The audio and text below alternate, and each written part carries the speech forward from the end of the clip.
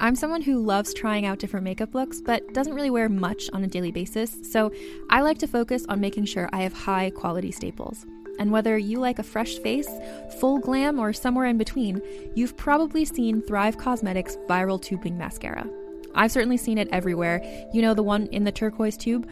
So that mascara, along with all of Thrive Causemetics beauty products, are certified 100% vegan and cruelty-free, which I look for in makeup, and they've got excellent quality to match. And something I didn't know from all the mascara videos I've seen is that for every product sold, Thrive Causemetics donates either that same product, another product that is needed more, or a monetary donation. They've worked with over 500 nonprofits to help with a wide range of causes like supporting cancer survivors, people experiencing homelessness, education access, and so much more. Knowing that makes me feel even better about using their products. And I do enjoy using them. Like I said, I like having high quality staples, and so my favorites are products that are multi-purpose, like the Brilliant Eye Brightener. It comes in a bunch of colors, and I like using them as eyeliner, eyeshadow, and even highlighter. Thrive Causemetics is luxury beauty that gives back. Right now, you can get an exclusive 20% off your first order at thrivecausemetics.com/thrive. That's Thrive Causemetics, CAUSEMETICS.com/thrive for 20% off your first order. Contained herein are the heresies of Radolf Burntwine, erstwhile monk turned traveling medical investigator.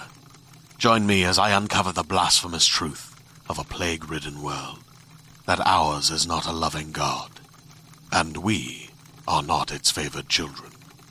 The Heresies of Radolf Burntwine, coming January 2nd, wherever podcasts are available. Hi, I'm Shanti. And I'm Lynx, and you're listening to Muses. Enjoy the show. Stardust is many, many things, a magnificent creature who does it all. Today, we'll be speaking with Stardust, and you'll learn not just who Stardust is, but what is Stardust. I first met Stardust at the Las Vegas DollCon, and I was immediately enraptured by her beauty. Then I heard her speak, and I thought, I need to know more. Yeah, Stardust is an artist, jewelry maker, storyteller, and writer based in Los Angeles. She has written and published works of fantasy and has a magazine dedicated to music and muses called Starseed Magazine. Today we talk about her most memorable concerts, her connection to Pamela Des Barres and the Los Angeles Dolls, her jewelry line Twisted by Stardust, and how music can save your life, and the soul connection between us. We will link in the show notes her books, and in the meantime, you can find her on Instagram at stardust.lady _twistedbystardust _ and Starseed Magazine. Enjoy the show. We are here with Stardust. Thank you so much for being on the podcast. Oh, thank you, ladies. Thank you for having me. I'm so happy to be a part of it. So for listeners who don't know about you yet, we thought a good opening question for you would be, who is Stardust? Tell us about yourself. I think the correct way to ask that question is more of like, what is Stardust? Because I'm kind of a hodgepodge of many things. I'm an artist. I used to sell weed in dispensaries. I do a little bit of everything. I can make stuff with metal. I do stuff with art. Just a person who loves living and just loves being themselves. I love being myself, and I don't hold back. When I first saw you in Las Vegas, before I even spoke to you, you have such a presence and you're such a vision. Not only are you so physically beautiful and just really a kind of a head turner, but then when I heard you speaking, I was just so interested in like, who is this? So I'm looking forward for everybody else to be able to get to know you a little bit as well. Thank you. Thank you. Yes, spread the stardust. There's plenty to go around. All right, we'll do that. So let's get into your early life. Where did your love of music begin? Wow, that is a question. So my earliest memories of life in general are listening to Eleanor Rigby and Kashmir. So it started pretty young, and my parents were always kind of into rock and roll and very big music people. My first love was the Bee Gees. I fell in love with disco and country, and I used to listen to those a lot on my radio Walkman, and then the internet happened to me, and all of a sudden I just started expanding, and then Ozzy happened to me. So it all kind of avalanched from there, but Ozzy was the biggest influence of my life so far, I think, and that came around when I was about 11 years old. So ever since then, I've just kind of been rocking out. What is it about Ozzy that's so attractive to you? Oh gosh, I wish I knew. He's kind of crazy. He's not conventionally handsome, but to me, he is just sexy and he's hilarious. I think that it's kind of his humbleness, because he's very humble, very upfront. Yeah, he's just who he is, and I just love that. And his music saved my life. It really did. I was in a very dark place when I heard Ozzy for the first time, like actually heard his music and listened to it. And I credit him with saving my life and turning me around to be who I am today. And I thank him so much for it. And I don't know, I just love him so much. It's something that you can't explain. Like, I'm sure you ladies have a favorite rock star, and all the listeners out there have that one person that they just love for some reason. For sure. It's interesting how, we can all feel so connected to a musician when, we don't know them in person, but like we know them, or like they know us. Maybe that's the thing. They seem to be able to connect to our spirit. Exactly. Through their music, they touch so many people without ever even knowing who it is. Or, I see so many people online who are just like, this music saved my life, or this musician saved my life. And I always wondered how musicians feel about that, like what their thought process is. If they think, it's more of the same, like, or if they really feel for that. I mean, the connection really came between me and Ozzy through the sound waves. And I've never met him. I met Jack, his son, but I haven't been able to meet Ozzy. I will, though. Oh, I will. I'll make it happen. I was just going to ask, actually, how close you've been able to come, and if you do plan on meeting him in person someday. I definitely want that to happen. The closest I've come to him is 6 feet apart. I was 6 feet away. I used to I used to be a part of this comedy group in Hollywood in this place called the Comedy Store. And the director, whose name is Don Barris, works for Jimmy Kimmel. And he had Ozzy and Jack on the Jimmy Kimmel show for their show, Jack and Ozzy's World Detour, which is really funny and a little bit educational. It's really funny and ironic. And so Don took me backstage, me and my boyfriend Demetrius, and there was Ozzy, like 10 feet away, 6 feet away, and his son Jack. And it wasn't Ozzy that I was able to get the attention of. It was Jack. And I had made some bracelets, part of my jewelry line, for him. And I held my hand out, and I was like silently calling out to them. And Jack came over, and he was like, "Oh, what do you got there?" And he took the bracelets, and he was so thankful and so happy. And their family is just really nice people. So I really want to come close to Ozzy. I want to meet him. I want to shake his hand, and I might faint, but that's how it goes.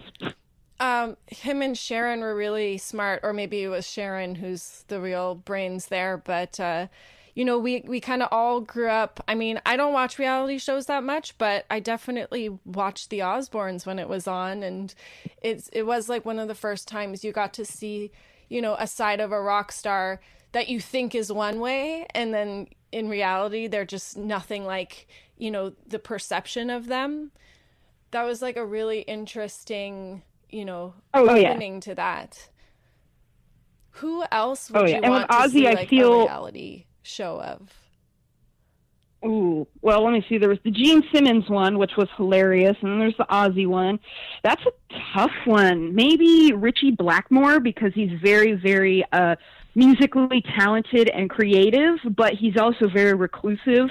So that'd be a musician that I would love to see a different side of, because, seeing him on stage or musically, you get this image almost of an alien or a godlike presence, for lack of a better term. And you always want to know that different side of them, which is sort of what Pamela Des Barres did. She saw them on stage, but she wanted to know them separately. And to see them on reality TV in the early 2000s was a different side of these rock stars and these rock gods.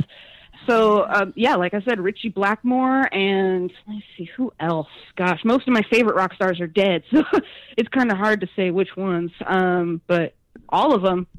I feel like Courtney Love, especially in the 90s, that would have made for some interesting TV. Very, very much so. Yeah. You know who I'd like to see? What might be interesting is what goes on behind the closed doors of Jimmy Page and Scarlett.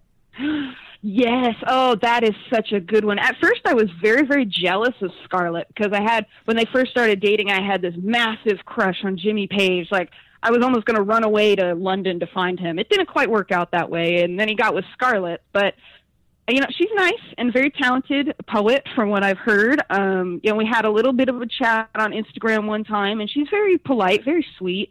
So it'd be really interesting to see their dynamic because, you know, you got one side of the group that says, oh, she's just in it for the money. Then you have the other side of the group who are like, no, they actually, you know, they're together and they seem pretty happy. And on her Instagram, they seem pretty intimate and close, but that would be a really good one to see behind the scenes. For sure. Yeah, they've been together for a few years now. That's clearly, you know, an emotional relationship there too. Yeah, I think it's been 6 or 7 years because they started dating right before I moved out to LA, from what I know, from what the media tells us. So, gosh, yes, 6 or 7 years so far. It's pretty good for Jimmy's track record. That's true. Well, speaking of deep, connection, you have quite a deep connection with the LA Dolls.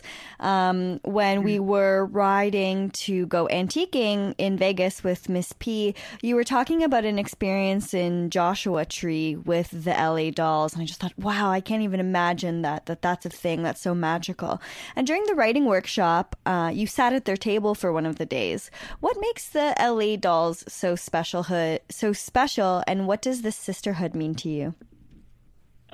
I think for the LA girls, it's because we're with Pamela so much more than other people, and we're also very close to each other as a group. I mean, I have shared things with this group that in writing that I haven't really shared with anyone in my life, not even like my blood family or anything like that. And it's just this bond that I never encountered before. This, I almost want to say sisterhood, but that almost makes me think of like, you know, a college sisterhood, which I was kind of always like, whatever.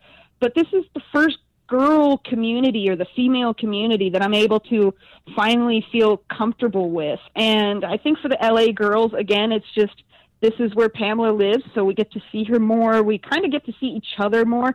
And I don't know about the other writer groups, but we all keep in very close contact in LA.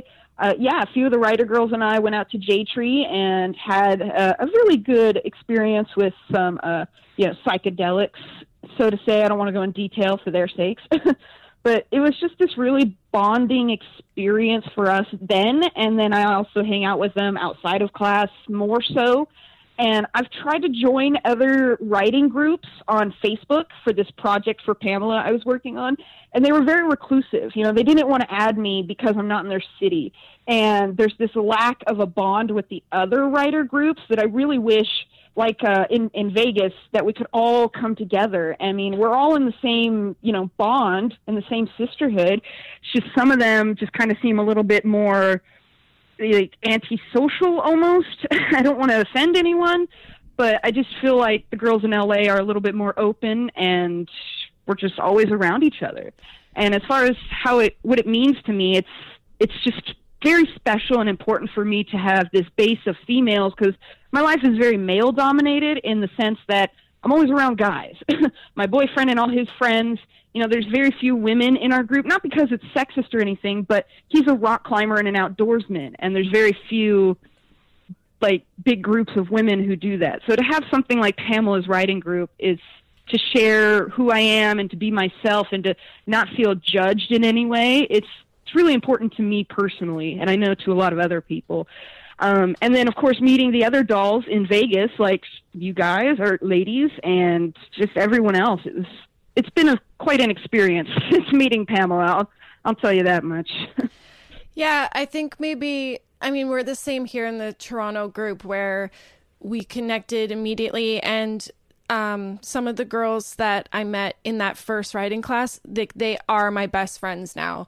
And they're people, you can rely on always and talk to about anything. And I think maybe the ones that are a little more reclusive, maybe they need to have that in-person bond night first, because it is like you said, like you bear everything, like you're telling stories you've never told before. And it's important, I think, for some people and for all of us really, to have that face-to-face connection when you're telling those stories, and to feel what they're feeling. And that's unfortunately something that doesn't always come through over the internet.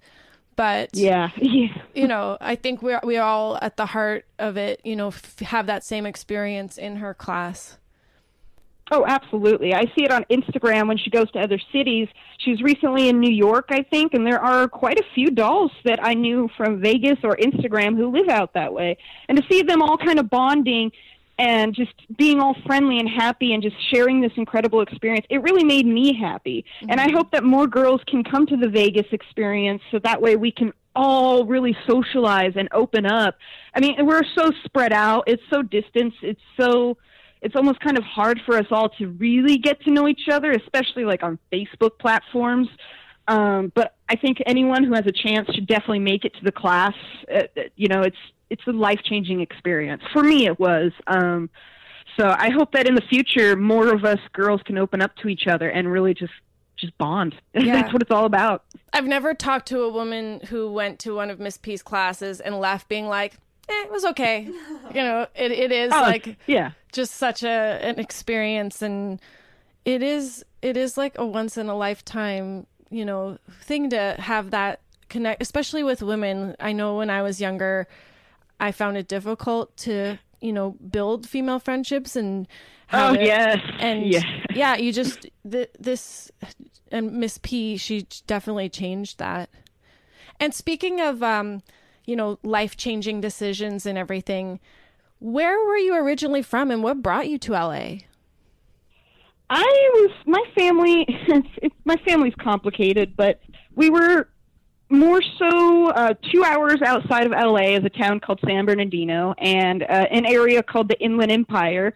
It has like Redlands and Riverside, San Bernardino, and I grew up around there. We were constantly moving. I think the longest I stayed in one place was probably just 8 years, and then the shortest I stayed in one place was 2 weeks.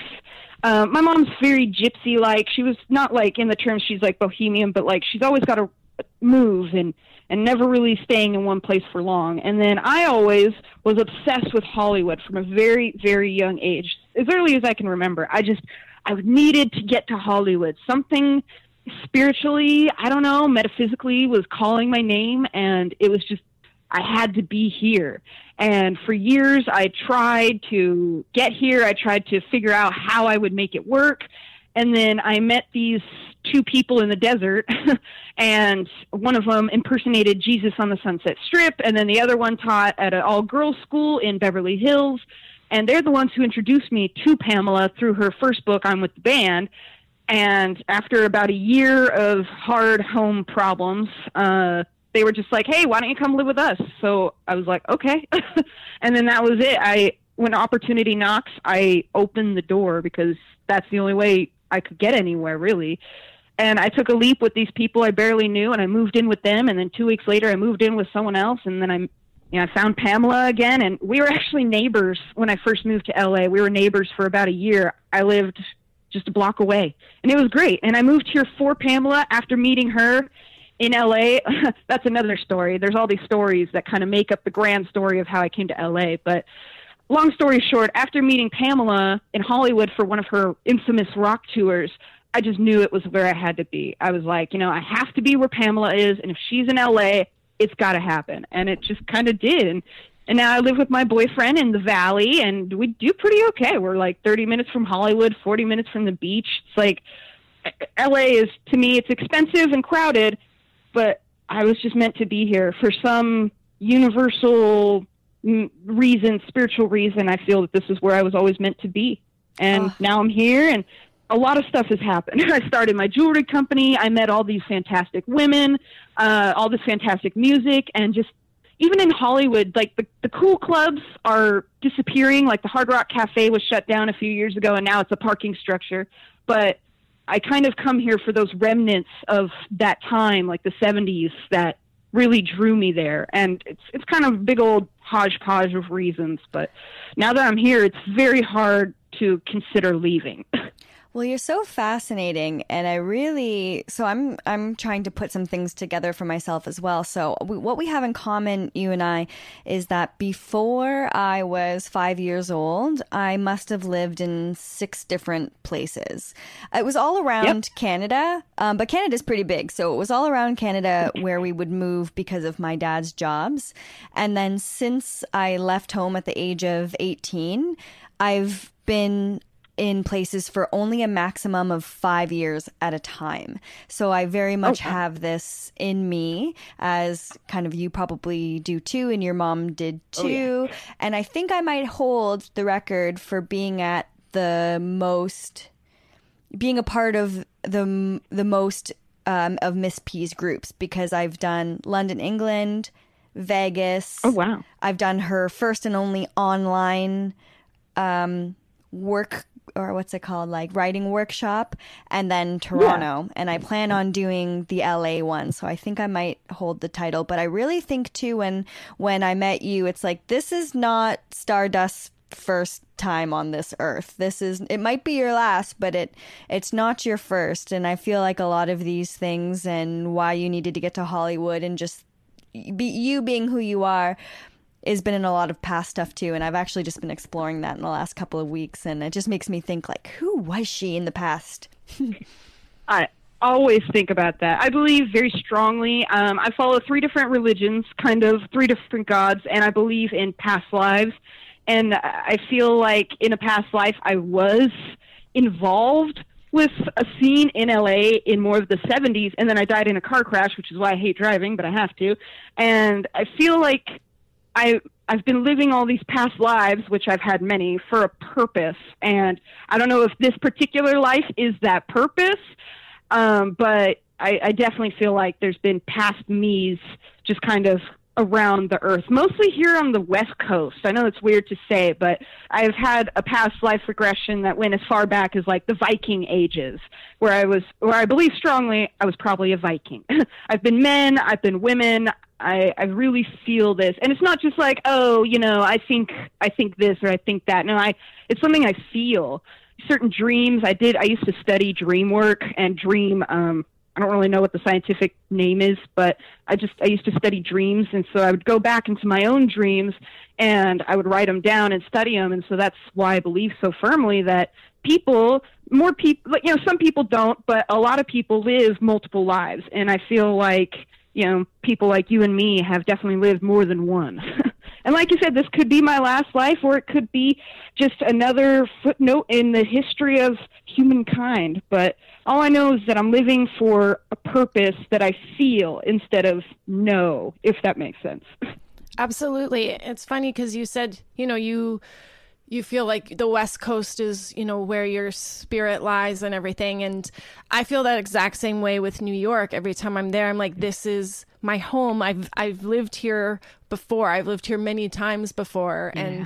And, like you said, like the 70s and the 80s, like I know I was there for that. Like I feel that, yeah, it's not just being a fan of the era or the fashion or the rock stars or even none of that really matters. It's just this feeling that you feel, not in your head, but in your soul almost. Like when you walk into New York or I walk into Hollywood, it's just kind of like, yeah, I've been here at a different time. Like you can almost hear that time you were there, almost smell the smells and hear the excitement of what was going on. And I feel it very passionately, which is ultimately what I think brought me to LA and called me to LA. And through that, meeting Miss Pamela and all these women, it's just been one heck of a ride.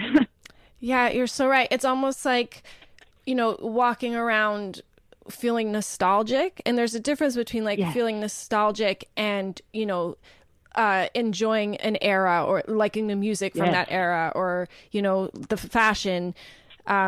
you feel the nostalgia. You miss that period of your life that you were and weren't a part of. Yeah. That you remember, but not entirely. Exactly. When you mentioned your Viking past, it made me think about your jewelry. You have a lot of interesting pieces up. Could you tell us a little bit about how that came to be and, what inspires you in that respect? Absolutely. The story of the Twisted by Stardust company, it's mainly based in copper. I do a lot of copper work. Everybody wants silver or gold, but I find that copper is a little bit more of a spiritual healing metal and a therapeutic one for myself. And I love working with glass, natural stones, coral, bones. I have animal teeth and raccoon knuckle bones, and I collect a lot of stones from here in LA. People send me stuff. Like my boyfriend's mom sends me so much stuff, buffalo teeth. It never ends. And I really like this natural and very empowering kind of jewelry line. A lot of other women and ladies do something that's a bit more delicate, but I make armor. I make chainmail for women, lady armor, and bracelets, necklaces. And it all started with my boyfriend. He was doing something in the garage, and there was an electrical box full of copper wiring just sticking out of it. And I collected these rocks in Santa Monica that I only find in Santa Monica. They're this beautiful, purple, milky blue color, and I don't really know what it is. I think it's a moonstone, but I'm not sure. And I collected those, and in the garage there was this box with all these wires, and my boyfriend handed me some tools and said, why don't you make something? And then he's bought me a toolbox. He's bought me gifts as tools and stuff that I use for this. So he's been actually a big influence on my work. But my jewelry is meant to be delicate, but also empowering, almost like a security blanket for someone. Especially in today's world, everything is so hectic and chaotic. You got people in office, people uncomfortable with that, people in office, at least here in the U.S., and there's just so much chaos, and I want people, or women especially, who wear my jewelry to feel almost like it's their armor against the energy of the world. It almost sounds like this crazy psychic thing, but I just want it to empower people, and it's pretty much all I wear myself now. People give me jewelry as gifts, and I'm like, oh yeah, thank you. I will probably make this into something I'll wear. But I love working with it, and now it's like my head always goes with new ideas. My boyfriend's mom always sends me new stuff to work with, and if I see a piece, she sent me this beautiful piece of red coral, and I just made that into this awesome necklace last night. I get so sucked into it. It's like an art. Like Van Gogh had his paintings, and I have my metal, and it's something that I just want people to cherish forever. It's stuff that's meant to last, stuff that's meant to be strong and weather the future and years. And I want people to, in the future, be like, oh yeah, I wonder who made this. Like when I pick up a piece of vintage jewelry or clothing, I always wonder who wore it, who made it, who thought of it. Was it mass produced or was it something that was just very unique? Kind of like my jewelry. I want it to be unique. And I want people to, in the future, I want it to give the same wonder to the future generations as I have received from past generations. So Twisted by Stardust is all natural, just glass, metal, bones, and rocks. I prefer not to use plastics just because there's already enough of that in the world. So I use a lot of recycled jewelry in that aspect as well. But I'm always creating. I swear, it's like I can't go through a single day without not creating something. It's inspiring. It's a little obsessive. That's amazing. Yeah, you're definitely one of the most creative people I have ever met. And when we come for our visit in the fall, I hope that I can purchase a piece of your jewelry. I would love to have a little piece of stardust and some armor and all of that. So we'll definitely get that from you. Definitely. I would love to show you the workshop and just kind of all the stuff I do and make. And anything you like, take a look, and we'll see what you find. Because there's so many stuff. I swear, it's like a treasure chest full of stuff. Oh, I can't wait. That's so exciting. We're so excited for our trip. I'm so called there as well. And coming from, a small town in Canada, in Northern Ontario, even coming to Toronto was a big thing. So heading to LA and Hollywood and seeing you is going to be a really special time. I can't wait. So speaking of all of the things that you create, I want to talk about Starseed magazine. I purchased was it the first volume from you in Las Vegas, but you've got 2 and they're absolutely amazing. Can you tell everybody about Starseed magazine?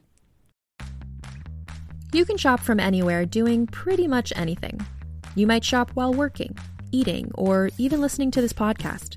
And however you shop, we all know and love the thrill of the hunt. But do you also know how to get the thrill of the best deals? Because Rakuten shoppers do. With Rakuten, they get the deals they love with the most savings and cash back. And you can get it too. Start getting cash back at your favorite stores like Sephora, Nike, and even Expedia if you're looking to get some travel in. And getting cash back doesn't mean you have to miss out on sales because those can just be stacked right on top. It's easy to use and based on a simple idea. Stores pay Rakuten for sending them shoppers, and Rakuten shares the money with you as cash back through PayPal or check. Download the free Rakuten app and never miss a deal. Or go to Rakuten.com to start getting the most bang for your buck. That's Rakuten.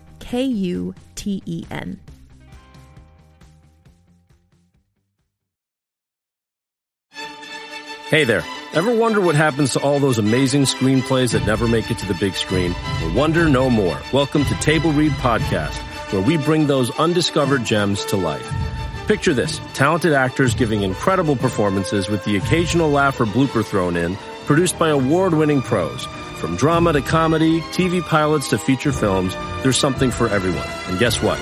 We release new episodes every week, so don't forget to hit that subscribe button. Table Read Podcast, where great stories finally get their chance to shine.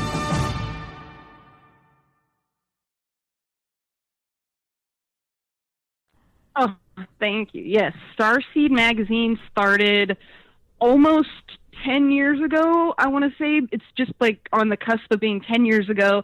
I had just discovered Pamela Des Barres, and she got me super inspired. I had just graduated high school, and I was at home, unemployed, just kind of minding my time, trying to figure out how I was going to get to LA. Then I met those people. Then I found Pamela, and it was like that summer was this burst of almost like my own summer of love, my own 1969 for my personal use. And I started taking pictures of myself in like a hippie wardrobe, all my hippie clothes. I would go to the thrift store and get like hippie stuff and bohemian kind of clothes. And I started taking pictures and putting them on this website called DeviantArt, where there was a pretty good rock and roll and Led Zeppelin community for a few years of just, again, younger girls. And at the time, I was like the oldest out of this group. So it kind of felt weird, but at the same time, I was only 18. So what started off as just a bunch of pictures about hippie wardrobe called Hippie Things, it was like a collection of these photos. Fast forward about few years, 8 or 7 years, and all of a sudden I am in Pamela's world. I know all these groupie girls, and I know bands, and there's way more fashion happening, and all this stuff combined. And there was already a big kind of group on Instagram about these psychedelic artists and handmade clothing inspired by the 70s and 60s and all these people. And I wanted to bring it into the physical sense because, it's one thing to have something online, but it's also something to have, to hold something tangible in your hand. That's not just fashion. It's like a collection. And that's what Starseed is. It's a bunch of groupie girls. It's, artist women, mostly women so far, in terms of like the artists and the girls who are featured. And I review bands. I've found a couple new bands. I think the last one I just did was Greta Van Fleet, which was pretty good. But that band is funny because they have like a love-hate relationship with the public. It's really funny. But Starseed is just something where we don't have to hunt it down with hashtags or phrases on Instagram. It's like, it's there. You get to see all these girls and you get to see them all in the same place, and it's tangible, it's physical. You can go online and check them out, but again, it's something that you can also treasure, because one day the internet's going to collapse, in my opinion. One day we're going to go back into the dark ages, and we'll be left with nothing but books and magazines. And my one goal in life is to just be remembered in future generations to come. Again, like with my jewelry, I want people to look at it and be like, oh, I wonder who did this, who made that. And with Starseed, I don't want this moment in time and Pamela's legacy to just fade away. I want the future groupies to see this magazine and be like, hey, that's me. Like, there are other girls like me. There have been other girls before me. You know, I'm not alone. And I think that's a phrase in the first issue that this girl, I think in Italy, who writes for me, her name's Alice. She's really cool. She said that it was, when she got into this community online, she found that she wasn't alone. And that's a big key phrase for a lot of these women, is that they're not alone. And it's one thing to be online and to see people and to kind of be friendly, but it's another thing to see them in front of you in a more physical sense. And Starseed is just meant to reach out to all these women. Speaking of which, if anyone listening, or if you know anyone who is a groupie or like a psychedelic artist lady, or even a lady musician, send them on over to Starseed. I would love to, line them up, have interviews done, or just feature them. I'm always looking for new women just to reach out to this community, because I want us to be brought together more. And I feel like online, it's one thing, we're all kind of together, but when you see it in front of you and you hold it in your hands, it's a totally different feeling.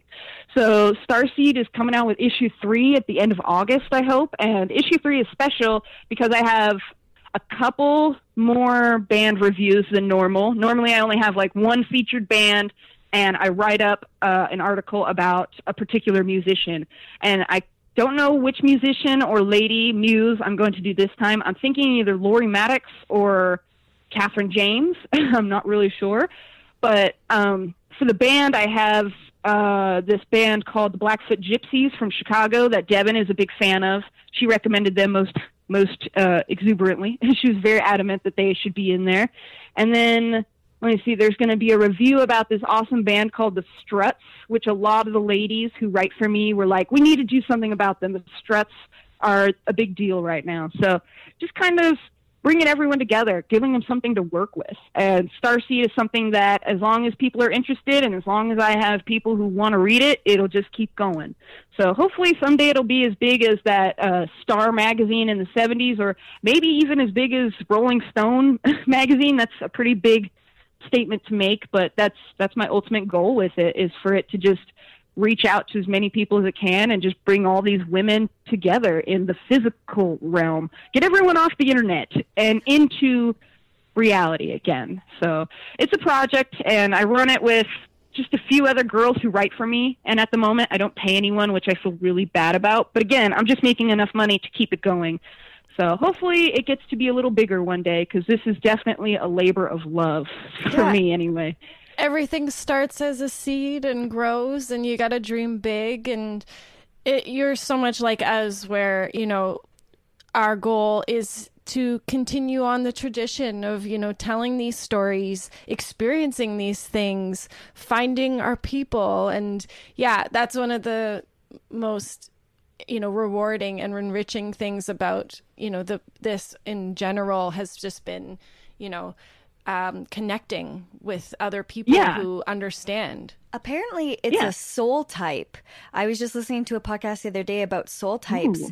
And I forget what it is, and I'm actually going to buy the book and I'll show it to you. It's like the Old Souls Guide or Journey, and it's like a workbook, but it tells you, and people who have platforms like podcasts or magazines that strive to connect people are a very distinct kind of soul type, and it's no wonder that we all feel so connected to one another, is because we share a soul type. Wow, I love that. I love hearing that. That makes sense, actually. It really does. It makes a lot of sense in how we all connect and come together. But it's like, it's a certain path, and certain people are attracted to this path. And that's like my ultimate goal, is to just reach out and bring everyone together. I want to read that book. So if if you bring it around when you visit LA or something, I'd love to take a peek at it. And also with Starseed Magazine, like Pamela always says, like she is out to reinvent the word groupie because it's not a bad word. It's not taboo. It is in the dictionary. Groupie is defined as being an enthusiastic and uncritical follower. And actually, Pamela, when I told her that, when I put it in the first issue, she was like, I never actually had heard it described that particular way. And to me, that makes so much sense. It's just someone who loves, and I want to help her to reinvent the image of the groupie. So let's hope that this helps in some way.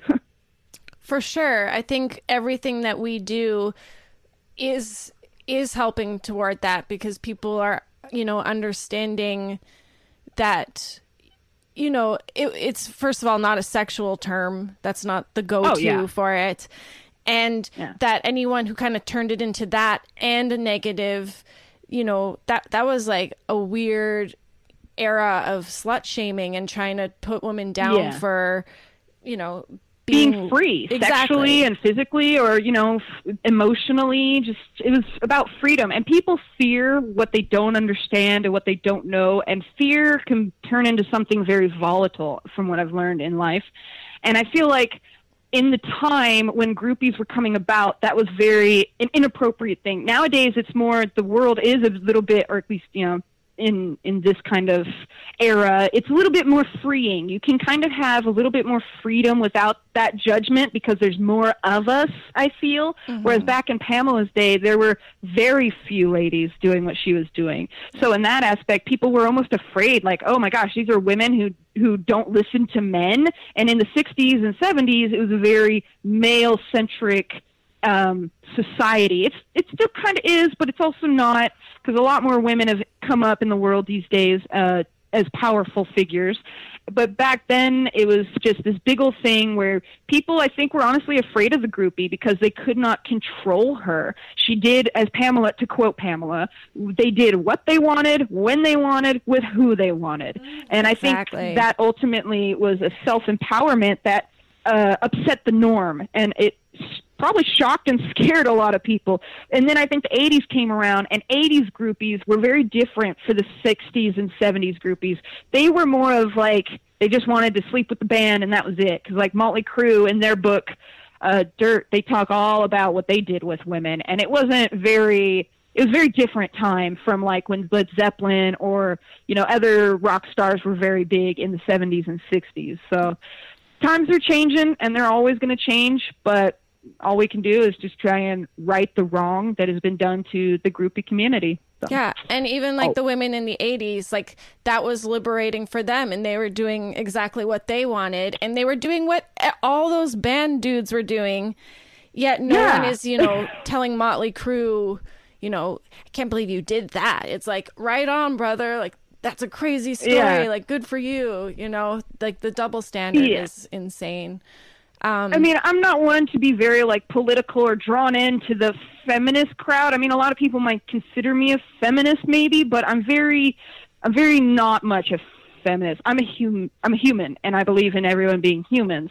But when it comes to that double standard where the men can screw around all they want and people are like, that's cool or whatever, but then all of a sudden the woman wants to pursue one rock star like Pamela. Pamela was not a homewrecker. She only had like one night stand, if ever. So she wasn't very much into like, just like, another notch on the stick. She was like pursuing relationships with these people.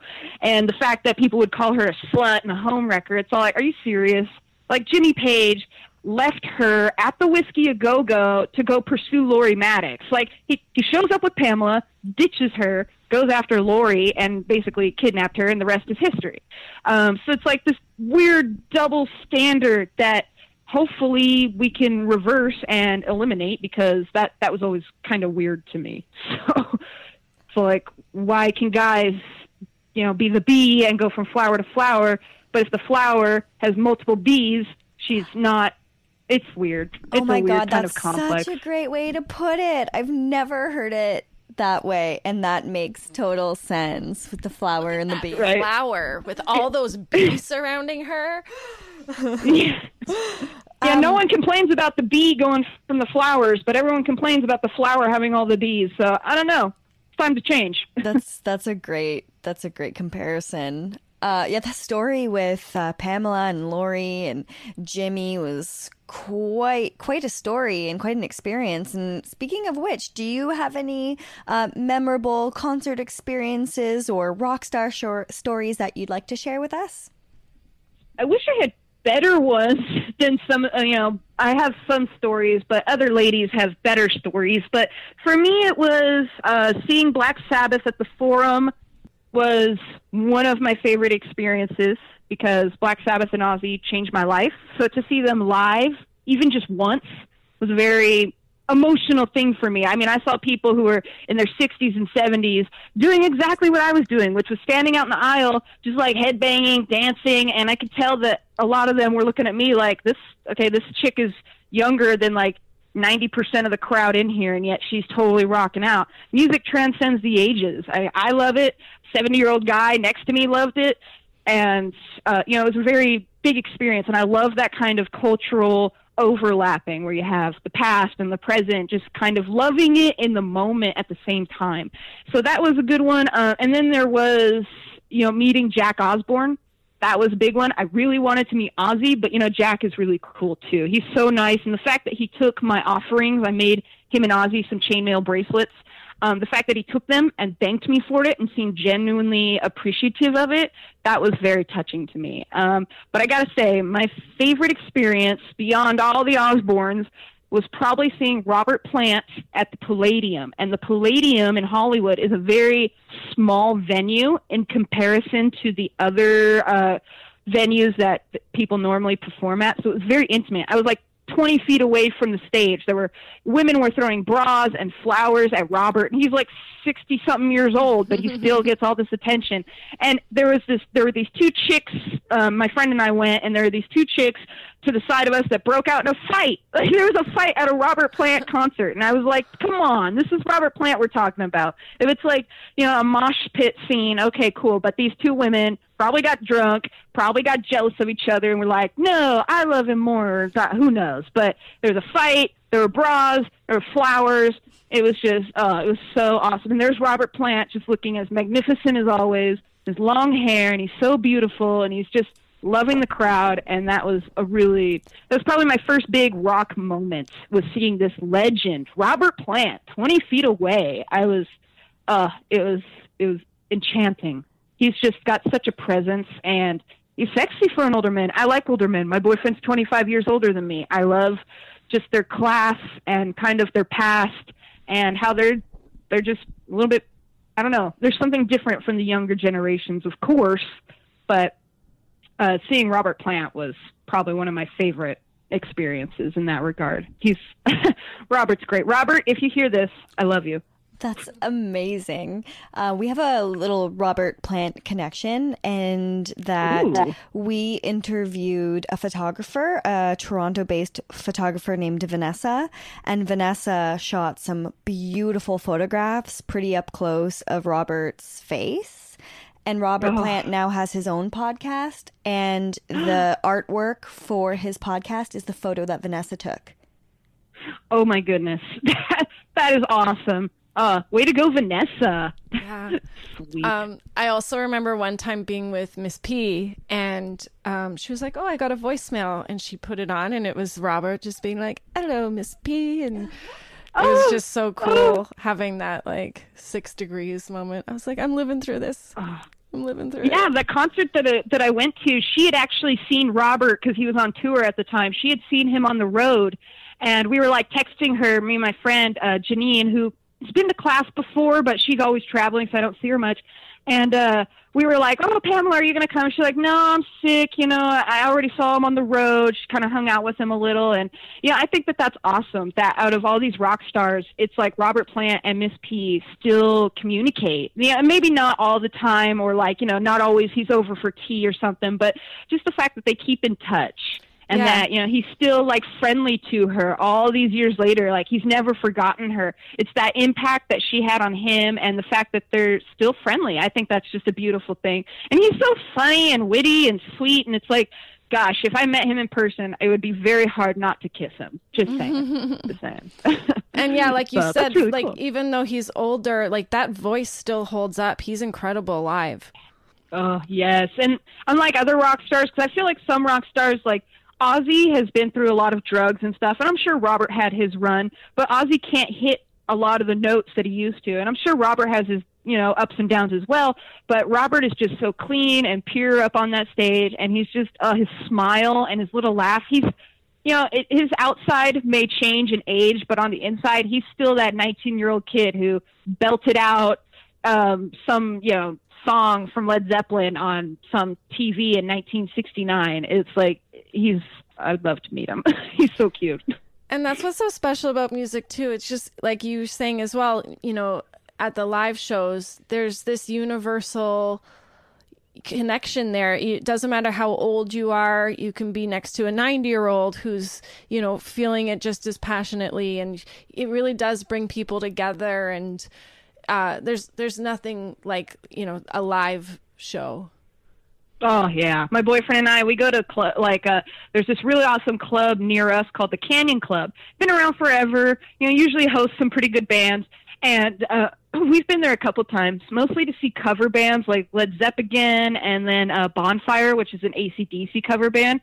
I think we saw them at the Whiskey, but they were at the Canyon. But just, it's these live bands, and people just come, younger generations, older generations, and these people, they just all feel this bond, whether they're different personalities or, whatever separates them beyond the music brings them together ultimately.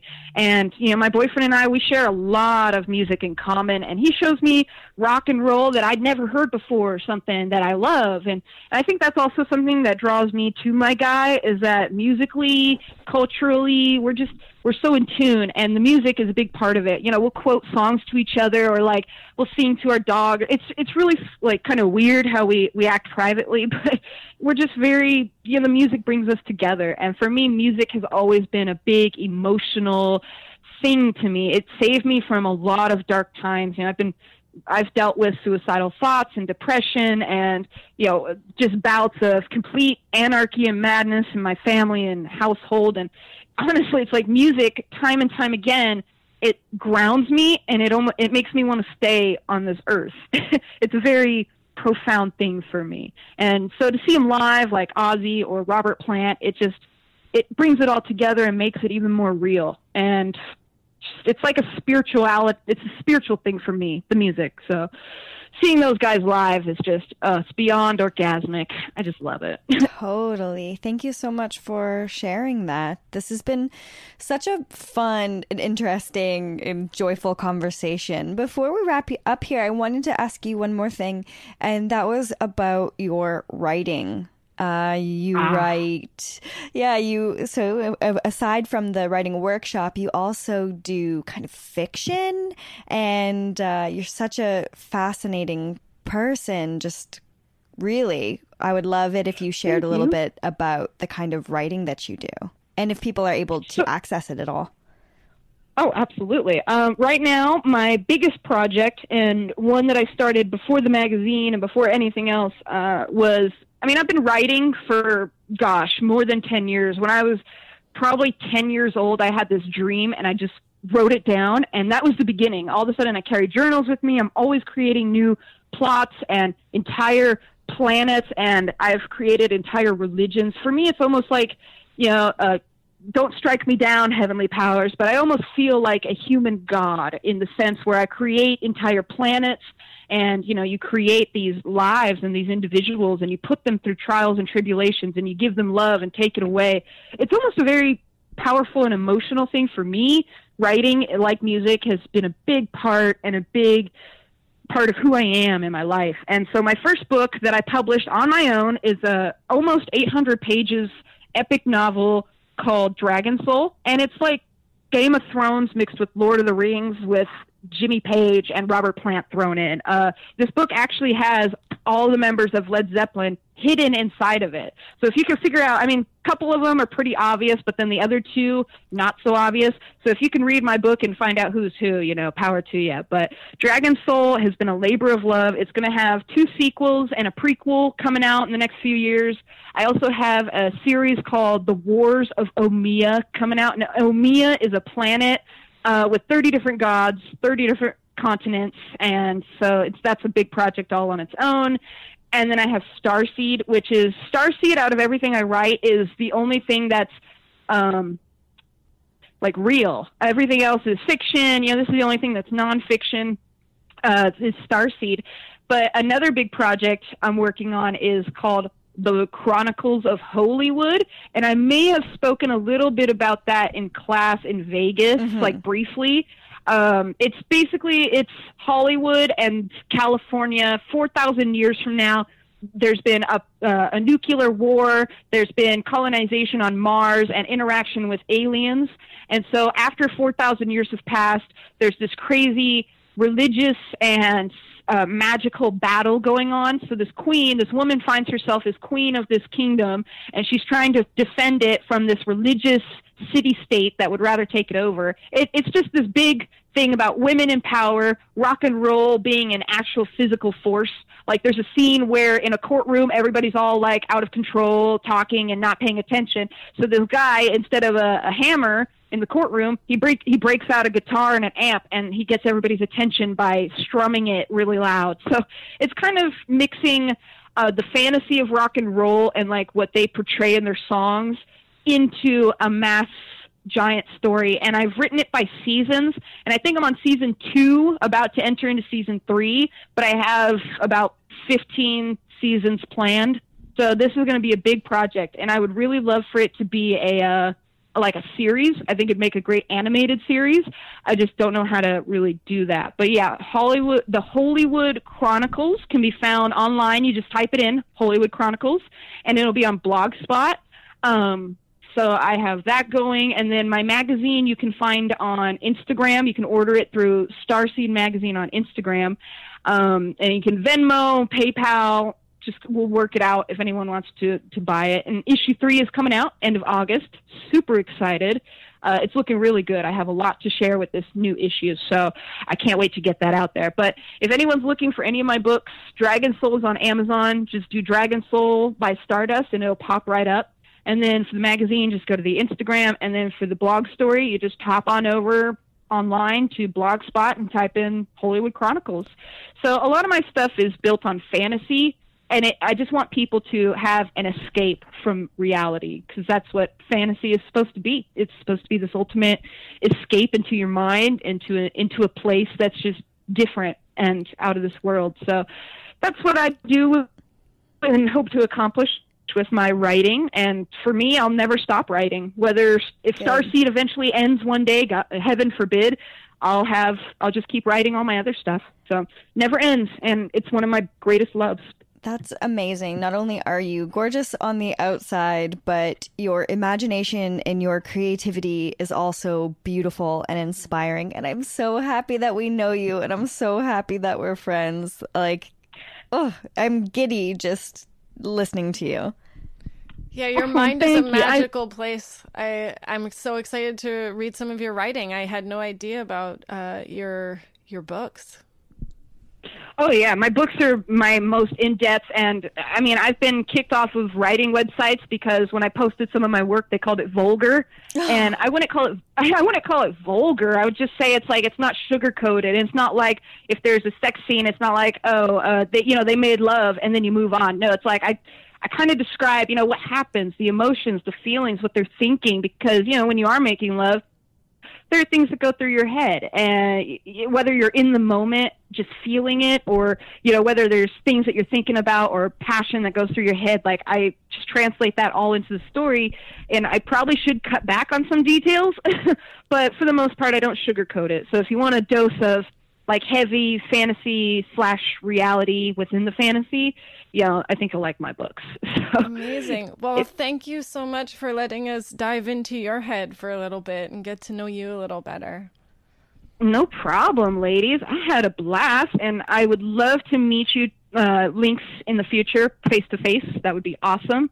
So if and when you come out here, we got to do something. I'll take you girls out for a trip to Hollywood or something, and we'll just have fun. Oh, seeing it with you would be a real dream. So thank you so much. This was so much fun. I think people are really going to love it.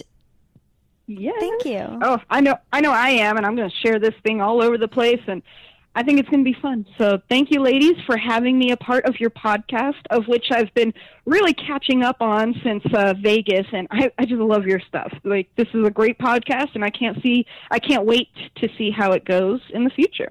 Thank you. And same thing with all of your things. I think we all have a lot of very exciting things ahead of us. I know that all of our dreams are going to come true.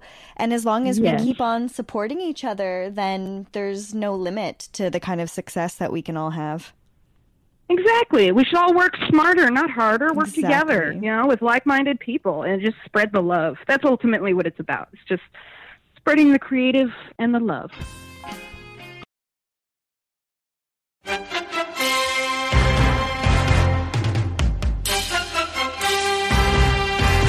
Hello, friends. This is Mark Nell, executive producer of the Table Read podcast, where imagination meets performance. As we wrap up an incredible season 1, we want to take a moment to express our heartfelt gratitude to each and every one of you who tuned in and supported us on this amazing journey. Season 1 was nothing short of extraordinary. We delved into captivating scripts that transported us to worlds beyond our imagination, thanks to the brilliant writers who delivered these works. But what really brought these stories to life were the talents of our amazing actors. But wait, the excitement doesn't end there. As we bid farewell to Season 1, we are thrilled to announce the launch of Season 2. Get ready for more gripping narratives, more unforgettable characters, and more mesmerizing performances that will keep you on the edge of your seat. We have some big surprises coming. The Force will definitely be with you. So stay tuned, stay engaged, and most importantly, stay excited. From all of us at the Table Read podcast, thank you. And let's make Season 2 even more memorable together.